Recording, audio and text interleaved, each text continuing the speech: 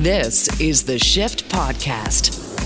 And it's been Bruce Claggett in for Shane Hewitt. On today's podcast, when you're at the grocery store looking at a healthy treat, how do you choose the right snack? If you rely on packaging for your information, you may want to think again. Rebecca Thuchner, professor of free speech at Harvard Law, explains how the products can make some claims that are not always what they seem to be. Have you ever wondered just how real reality TV shows are? Maddie Pavel, house guest on season 4 of Big Brother Canada, takes us through what actually goes on behind the scenes and just how much creative influence production has on the final outcome. Imagine Google Maps, but with a twist of augmented reality and user interaction. Mix it all together and you have the app Driftscape. The app's co-founder tells us how we can make our next Canadian vacation as authentic as possible. This is the Shift Podcast. And I am Bruce Claggett in for Shane Hewitt. And thanks to the magic of radio, we are never too far away from Shane. And we are able to include him tonight as he takes a look at a free app that allows one to take an authentic look at a Canadian experience. Here's a little bit more from Shane. Here in The Shift, we often talk about where do you want to go? What do you want to do? I don't know about you, but I've always hated these super touristy attractions where you jump on the bus and then you drive down the road and they're like, on the right, this is where Bob built a house. I always found that cheesy. But then if you go to places you've never been before and you don't have family there that can give you the personalized tour, how else are you going to learn how important that pub is or that building is or the legit stuff? That's where we're going to start a conversation about augmented reality technology and a group called Driftscape, which is a really cool name. I just think it's a cool name. Our guest right now is Dan Pronovost, and Dan joins us here as one of the founders of the group. And, we're going to nerd out a little bit. Hey, Dan. Hello. Thank you for having me. So I'm going to let you describe Driftscape because I don't want to get it wrong and I don't want to misrepresent it because I have a million questions that I'm excited to ask. Absolutely. So I'll describe Driftscape in two ways. I'll describe it from our customer's point of view and then the end user's point of view, a person like you who wants to explore and discover. From our customer's point of view, which is mainly destinations, municipalities, outdoor organizations, festivals, events, things like that. It's a tool. It's a digital discovery tourism tool.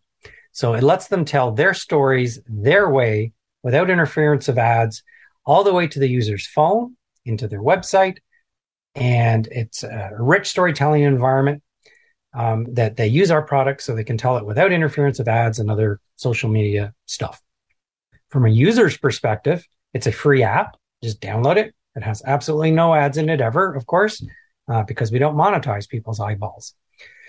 It's also a web plugin. It could be on our customers' websites, can stand alone, so you don't have to use your phone to necessarily use the app. And it's just a great way to explore, either as a curious local or a tourist wanting to visit and discover the stuff, as you said, Shane, that is unique and different and eclectic, because you're getting the expert stories on a geography or a region from the experts themselves. So, Dan, where's one place that you've never been it's on your bucket list of things to go? I love to get up to the Yukon, some of the great northern rivers in Northwest Territories, like the Nunakani. I'm a big canoeist and outdoor fan. I love seeing some of the stories of the Great North in Canada that are on our platform, and it really inspires me to get up there. I would love to be able to do a canoe trip in the Great Northern Territories. That's amazing. So I have a buddy, his name's Gurdeep. He's up there. He'd give us a tour. But it's on our trip. So say you come to Calgary, we're leaving Calgary, off we go. We hit the car. We're going to drive through BC. We're going to go to the Yukon, Dan and Shane's road trip. So how does Driftscape work for us? What can we look forward to that app in that scenario, driving to the Yukon? What kind of things would we be able to use it for on that trip that you and I want to go on? Oh, that's a cool approach to it. So yes, Driftscape is a great way to explore as you're traveling on a road trip even. So for example, in a case like that, maybe when we're planning for a trip before our leave, we're like, yeah, we've done a Google search and we know that the standard regular things, but what about that community there that we're going to drive through? I wonder what's really cool that community appreciates. And you open Driftscape, you open the map, and you might say, oh, wow, they're a customer of Driftscape and they have cool content in there. and you might discover they have a very unique inn or historic site that you didn't know about. Or you might say, for example, one of our many, many partners that use Driftscape is Historica, the original creators of the Heritage Minutes that we all used to love and know on TV, and they're still very popular. You might run into one and go, oh, that's cool. Let's watch that and maybe drive by the site. Can you put a sound effect of a loon in there somewhere too, so it's really authentic? Exactly. I always like to remember the one that was in Montreal that a brain surgeon's fiddling around with someone's head, and the woman says, I smell burnt toast. Yep. That is actually one of the points of interest in our app. Oh, wow. That's fascinating. For example, one of our many partners. But so a tour up north, it lets you be able to really just plan and see some cool things. For example, you might want to stop one day for lunch or something and go, oh, there's a cool self-guided audio tour in this town that might explore a park or their downtown or some heritage aspect. It's like, yeah, this is only going to take 10 minutes. We don't have to stop at a visitor center. Just open the app, start the tour, play the audio, put it back in your pocket, walk around. It'll even change the audio as you go from stop to stop. It tells you where to go and everything? Oh, yeah, absolutely. Okay, so I hold it up. Okay, a couple of questions. I want to get this right into everybody's lap. So Google did a really terrible job at one point doing like inside map tours of like restaurants.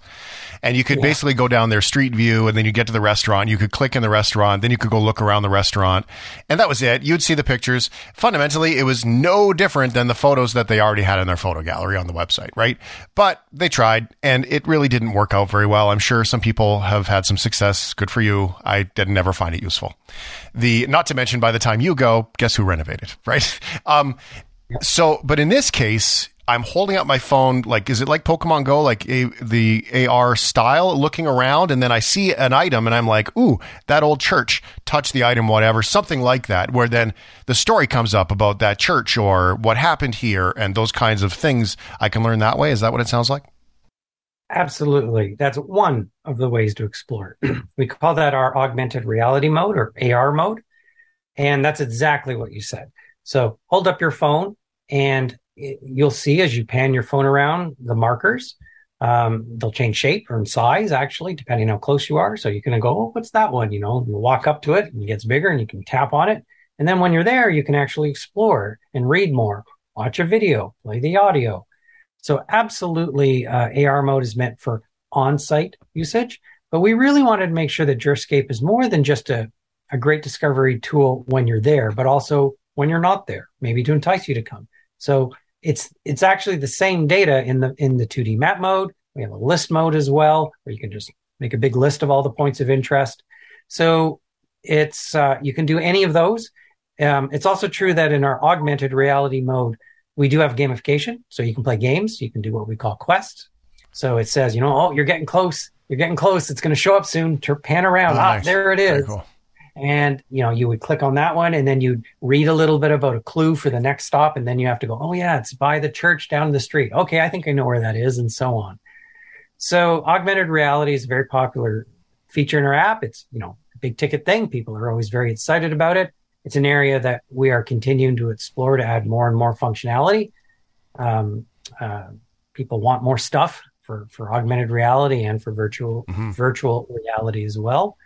But we don't constrain the user. Like, you can use it at home to explore just as well. For example, one of our partners, Buxton Museum, which they celebrate and explore the Underground Railroad into Canada and the history of that, and they have a museum. They have these amazing 3D tours. So they're in our Driftscape app, you're learning some, and then there's you get inside one of their museum buildings, tap a button, and immediately you're shifted into an augmented reality view as if you were there. And you can navigate into their museum, click on exhibits, learn about exhibits, and get a sense of what it's like before you arrive, all within Driftscape. So that's another way you can explore within Driftscape as well. Very cool. Now, you did say canoe trips. Can you do it offline? Because I'm cell-service in a canoe in the Yukon's kind of crappy. Yeah, that's a really good question. It's interesting. A few years ago, I think it was maybe 2.5, 3 years ago, one of our new customers in Manitoba, Interlake, Manitoba, which has been on the platform for the longest of times and wonderful customer, they service north of Winnipeg. So a lot of rural areas. And this was the same question you just asked. It's like, we don't have a lot of internet in a lot of areas, and we want to promote our parks and a lot of outdoor places. And so I said, well, that's an interesting point. I hadn't thought of that.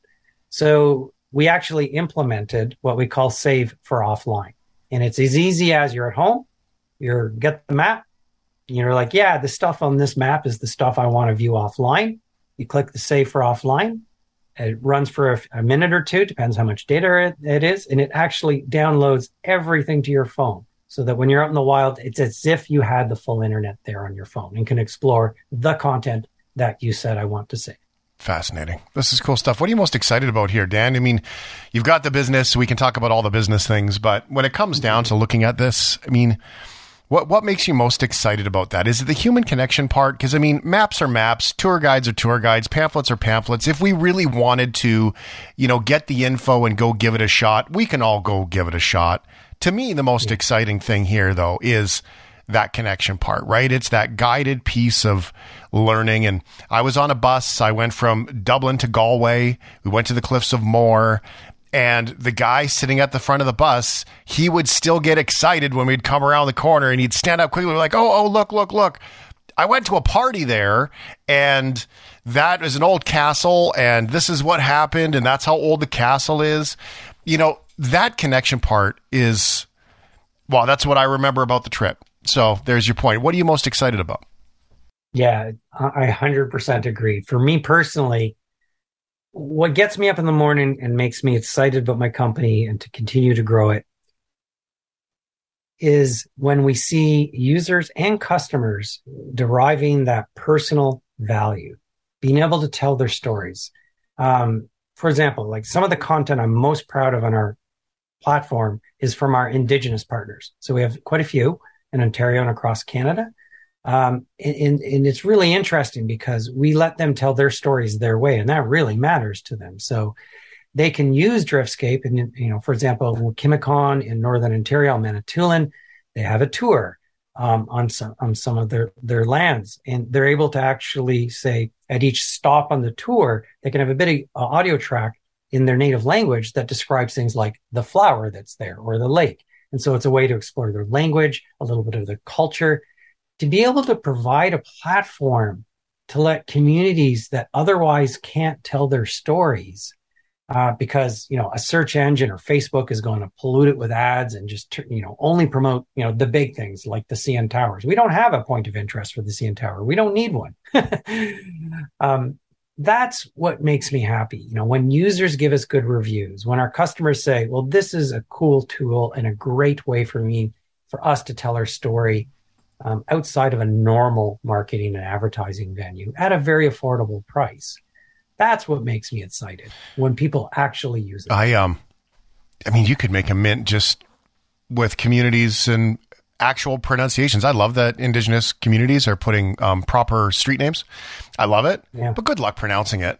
Call it for what it is. And I've said this to some of my friends that live in those communities. I'm like, yeah, but you know what you need? You need a translation guide. Like, how am I supposed to find my way through this? Right. What'd be amazing is if I was driving and I could say here, turn here, and it would tell me how to pronounce it properly. That'd be great because then I can actually communicate with you, how I feel is appropriate when I come to your town. Like, this would be great. But so, this creates those opportunities like that. And that's nothing but a street sign. That's right. Yeah, thank you. That it is exciting to be able to let them communicate the culture that a lot of people just wouldn't know otherwise and keep it alive. Mm-hmm. Very cool stuff. All right, so where do we go? What does everyone need to do to find this out? Because I have found, for example, the Buxton Museum. If you go there, there's a little insert window where you can see all of the Driftscape, connections and buttons that you can push. But where does everybody go to figure this out? Yeah, the easiest way is on your phone, iOS, Android. Just go to the store and search one word, Driftscape. And you'll find our app and just download it, install it, run it. All right. That's all you have to do. From there, it'll just ask you a few questions on board you. You don't need a user account. We don't sell user information. We have a very strict privacy policy. We don't have to do any of that stuff because our customers are ultimately paying us to put their content on our platform. So we can avoid all that ugly stuff. That's all there is to it. There is a web version. Our customers will embed it into their websites and it stands alone. But really, most people will use the mobile app and it has more features. For example, if you're using the mobile app, even when the app's not running, if you're driving along, walking along, and you get near an interesting point of interest, it'll pop up a notification that says, hey, you're near such and such. Would you like to open Driftscape? Tap on it, and you go. Nice. Obviously, the website can't do that, Right. the web version. But the mobile version can do that.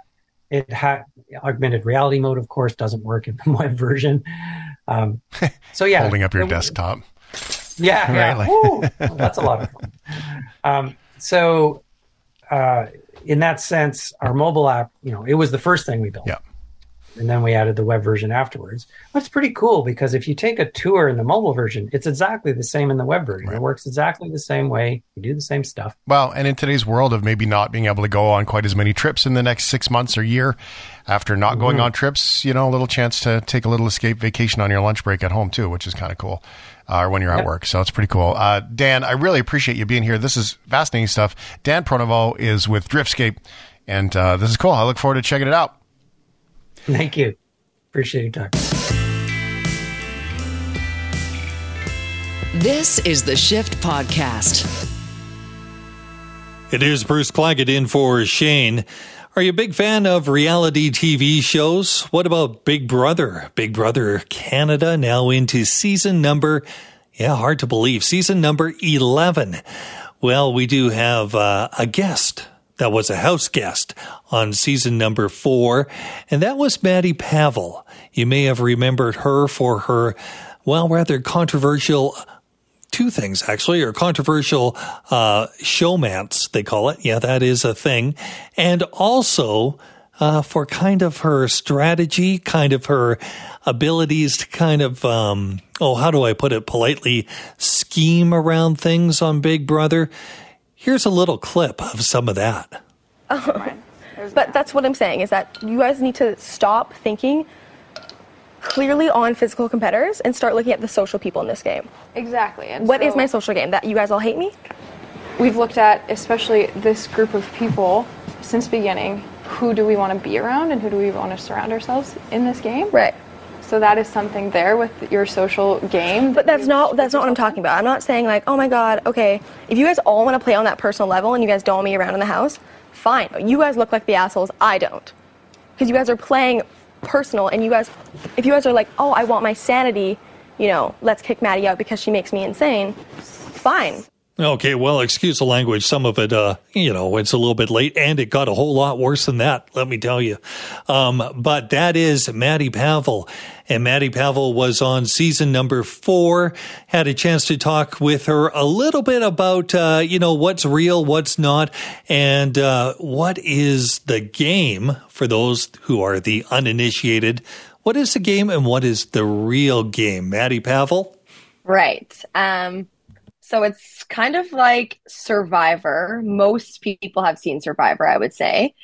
It's like Survivor, but inside of a house. So you've still got the challenges, you've got jury, you've got trial kind of idea of, getting rid of someone, advancing your game, making friends, not making friends, that kind of idea. So you're kind of going through the motions, getting to know people, competitions, even like nights where you get to like all have a dinner together and chat, and it's just, it's a lot. And you say making friends and not making friends. I think most of us are familiar. They follow Big Brother with that whole scenario, but there's some strategy involved. What do we need to know? I mean, there is definitely strategy, like 100%. I'm not the epitome of the strategy, so I'm not a good example, but there definitely is strategy to the game. I will say there is almost little to no, editing really. Like there is editing, but it's filmed 24/7 live. So people can tune in on their laptop, on their phone, and watch live feeds and see what you're up to, see what you're talking about. So they can't really edit that much. So, no, but there was that showmance, I guess we call it, right? With Yes. you and Ramsey. So Yeah. how does that type of thing evolve? In real life, it doesn't evolve that easily. So what's going No. on there? Well, when you're stuck in a house with, at first 17 people and then they slowly dwindle down. You get very, very close to those people. Whether you don't have a choice. Like these are the people that you're going to spend the next, 80 days with. Like you might as well get to know them. So you just get stuck in this, like, this is your world now. Big Brother's your world. Big Brother house is the people that you see every day. You eat breakfast with them, you have dinner with them, activities, workout, whatever. And you're going through this like weird experience together. So you kind of just have deeper conversations. So they just happen so much quicker. And yeah, it's very escalated. You must have some inner dialogue with yourself, constantly evaluating the people around you on a much more hyper scale than in real life.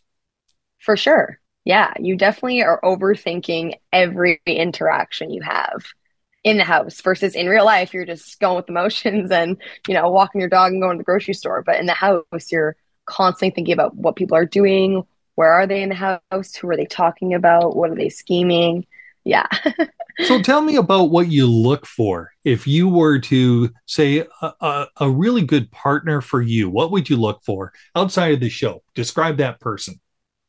I guess someone that's, I don't know, close with their family, someone that's physically active, good head on their shoulders, good job, happy. Honestly, it doesn't take much. Like someone who's just a good person, they're happy and they are very empathetic, pretty much. And honest, I would imagine. Yes. Okay, yes. So let's get back Ideally. to the show. Right. Now, in Big Brother Canada, sometimes honesty is hard to detect. What are you looking for with those criteria that you just described? What was season 4 like? How did you go about kind of figuring people out? That's such a good question. I don't even know to this day. Yeah, you really try your best not to trust everyone, but you do want to trust them to an extent because you want them to trust you.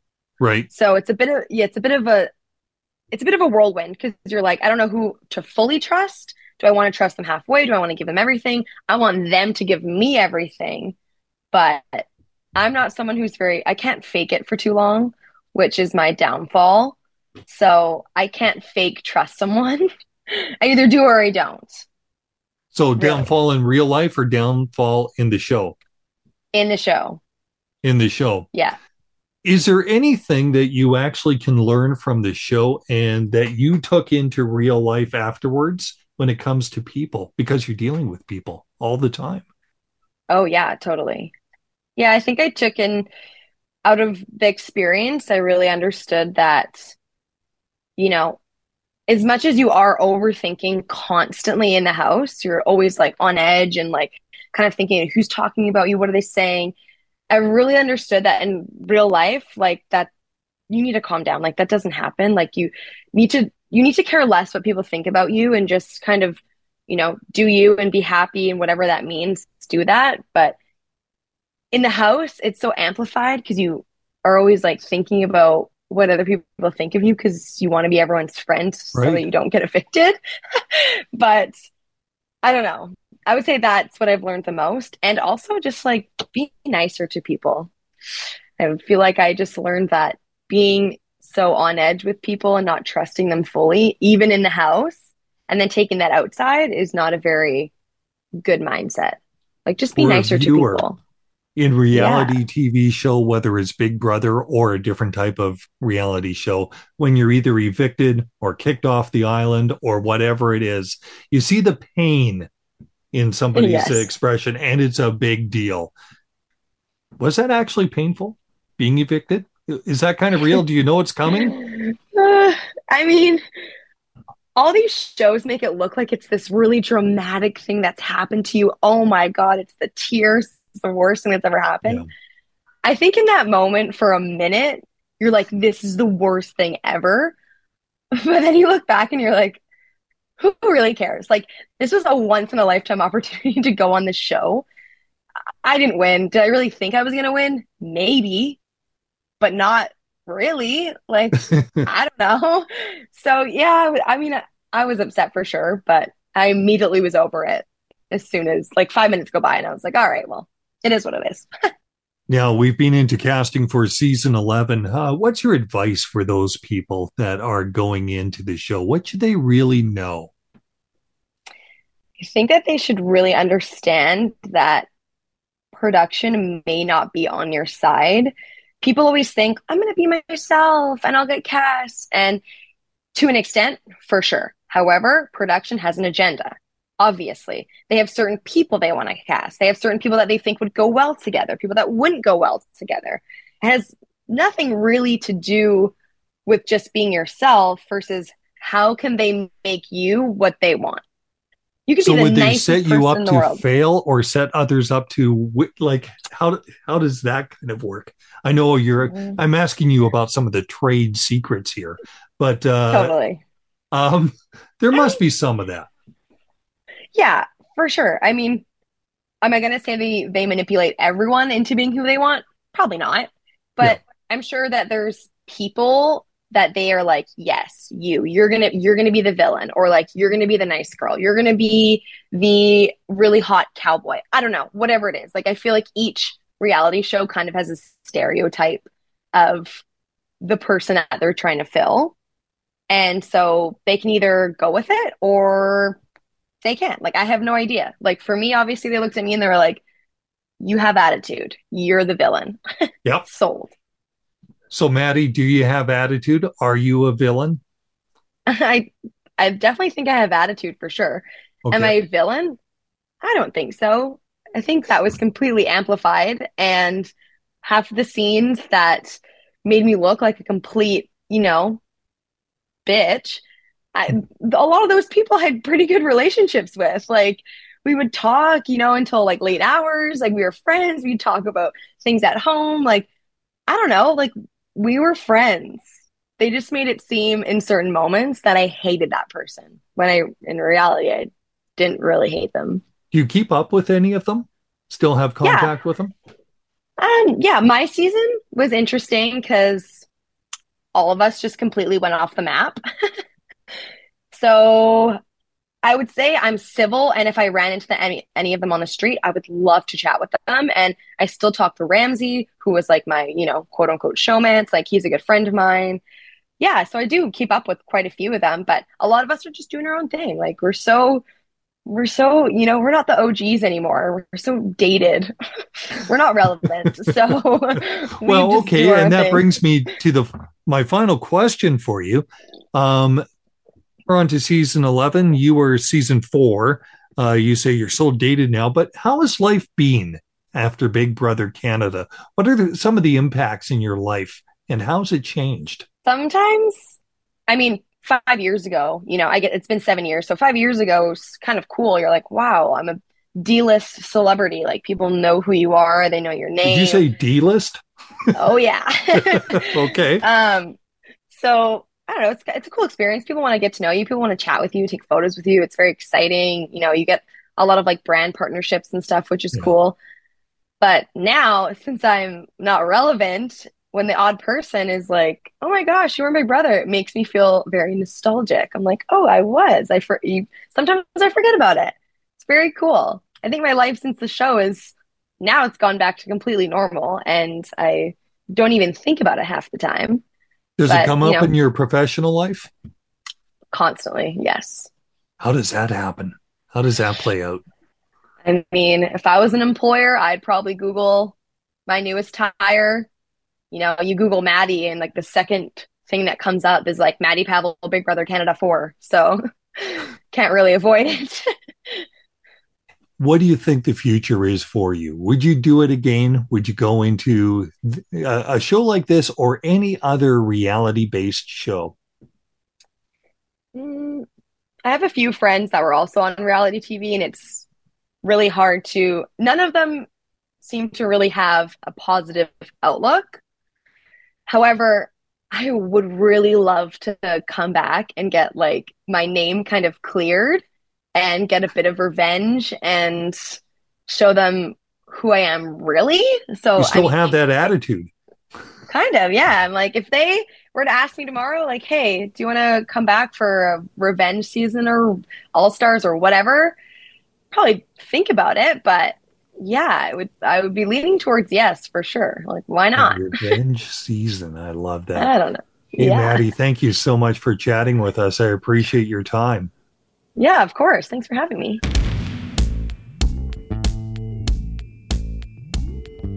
This is the Shift Podcast. And it is Bruce Claggett in for Shane. Shane's going to be probably back tomorrow. Yeah, we're hoping for the best. We, all like to boast a little bit, strut our stuff, especially those of us in the media, maybe show a little bit of swagger, especially when it comes to those things that we're really proud of. Well, that is certainly also the case in the world of marketing, where competing and making a profit, name of the game. And when it comes to packages or labels on foods and supplements, even medications, one knows of many a claim that seems very, very good, perhaps a little too good. But, and this is a big but, there are rules. There are regulatory bodies that enforce those rules, and sometimes there are those who watch the claims for whether they are in fact truthful or stretching things a little bit too far. But where does free speech end and the rules begin? Well, our guest is a Frank Stanton professor of First Amendment law at Harvard Law School. That means she does know a few things about this. Rebecca Tushner joins us on the Shift. Professor, you can't just claim anything on a label or package, can you? Well, the line is between things that are basically provable, or as I like to call it, falsifiable. That is, if you can prove it to be false, and it is false, you can't say it. So best is actually probably okay in the U.S. and in Canada, although not in China, interestingly enough. They don't like stuff that you can't prove, whereas most of the world draws the line at if it can be proved false. If you can't prove it, right? So if it's something that could be proved but you can't show, so if you say we're the most popular radio show, you would have to be ready to prove that if the regulators came knocking. Does it get into a situation where you have to be so precise, or can you be general with a statement and just leave it there?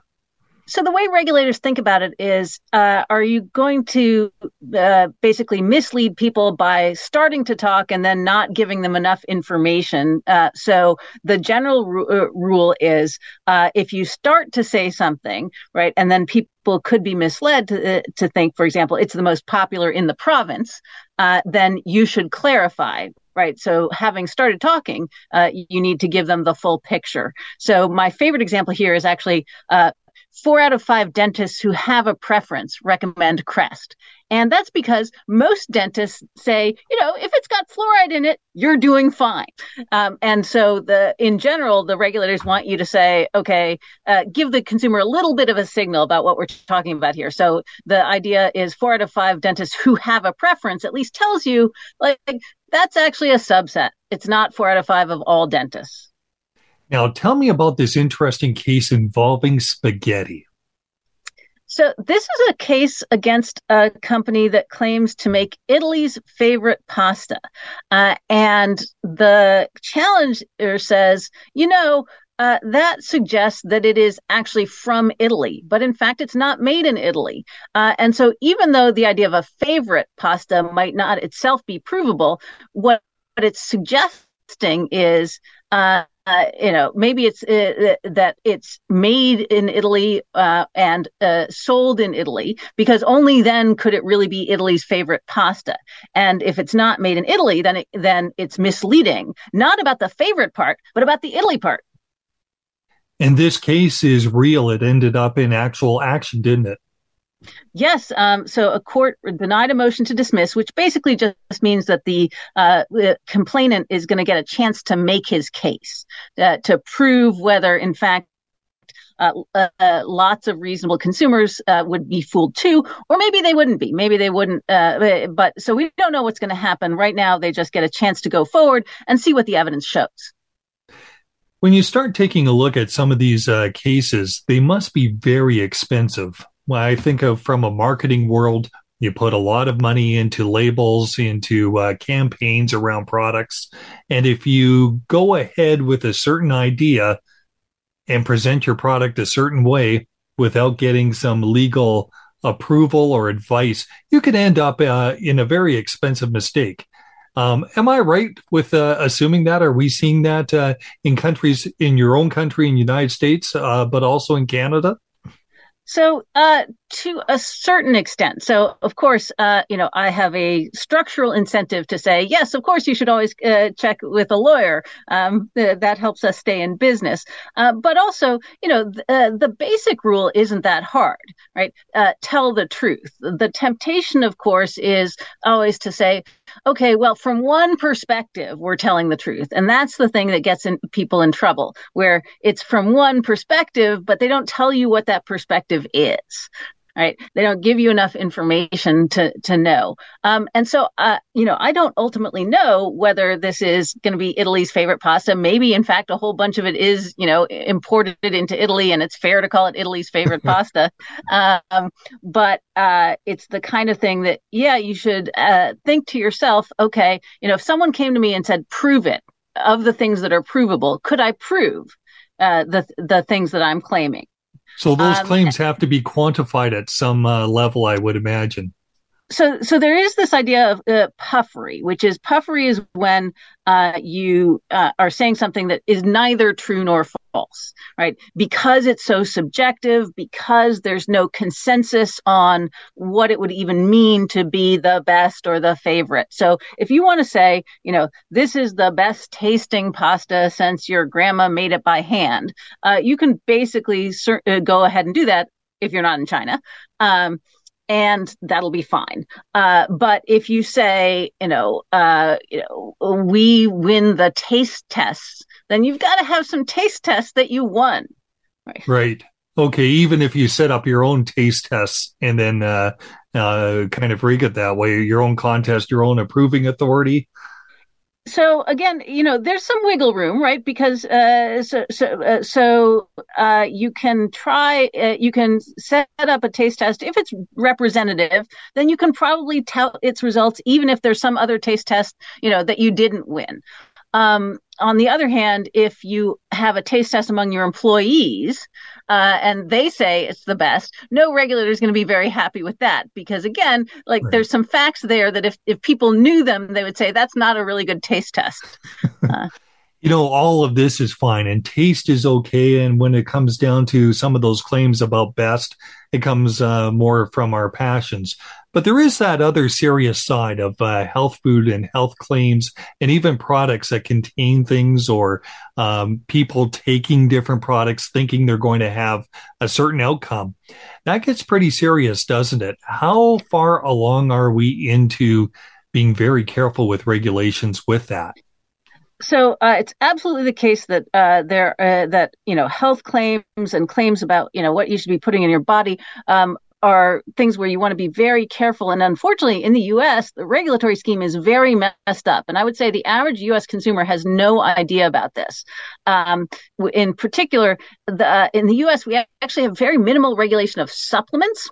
So, people can make the claims for, joint supplements or, heart health supplements that you really couldn't make for anything else. And people understandably don't know that there's a big difference. So if you take a statin, for example, right, for heart health, that's something that's gone through a very rigorous review process. It's a pharmaceutical, it's a prescription drug. The FDA has looked at the evidence very carefully and agreed, yes, statins are good for people who have these conditions. Whereas if you take a heart health supplement, off the shelf at the CVS, or the claims that they make, they can't be false, but the government has the burden to prove that they're false, as opposed to, for the statins, the producers actually had to go and convince the regulator, yes, that's right. This shows a measurable benefit, and people with this condition should be taking it.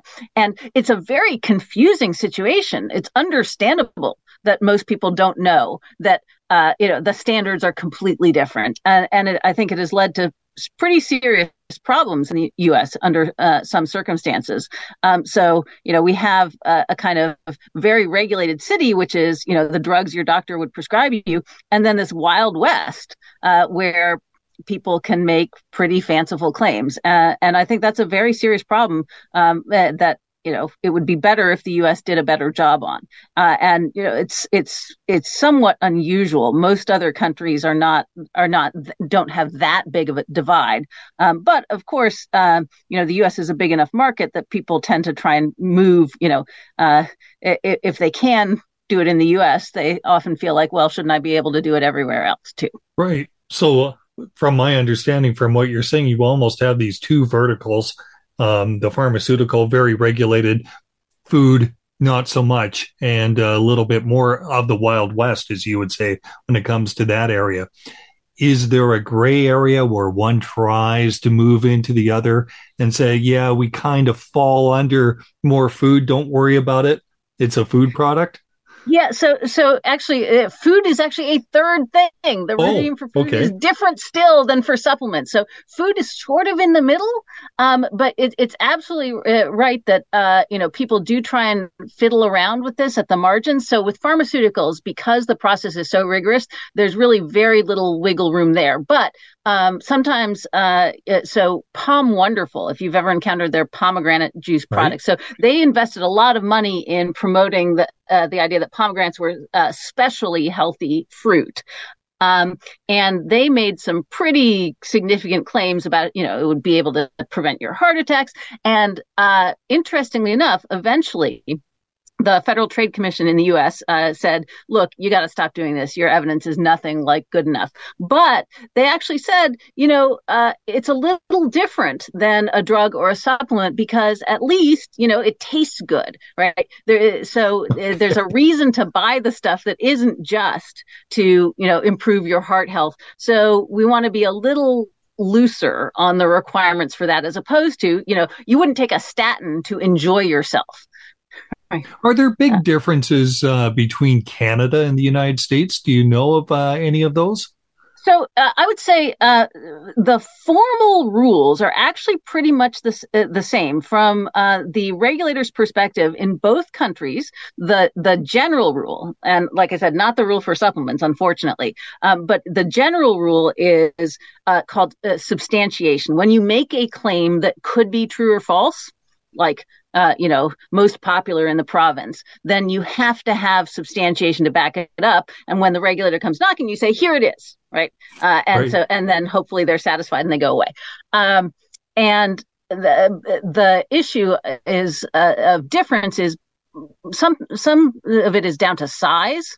Right. And the different resources that the regulators have. But the basic rule is actually something that most countries share, which is, don't make claims without having something in your hand to back them up. Don't just have hope.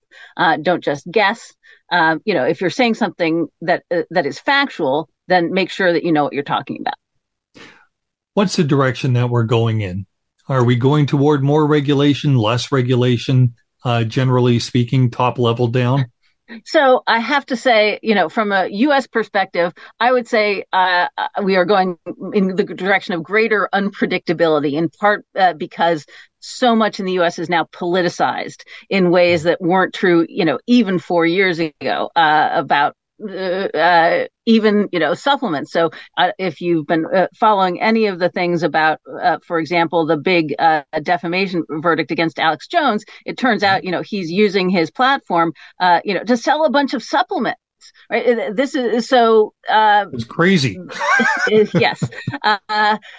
So I would say that the U.S. is getting more chaotic, whereas from the outside, Canada seems to be basically holding the course, and hopefully we can take a little bit of guidance from that model, because the regulators came to the idea of substantiation through a lot of tragedies. A lot of bad things happened before we got the modern regulatory regime, and it can't stop everything, but it can decrease the chances that things will go horribly wrong.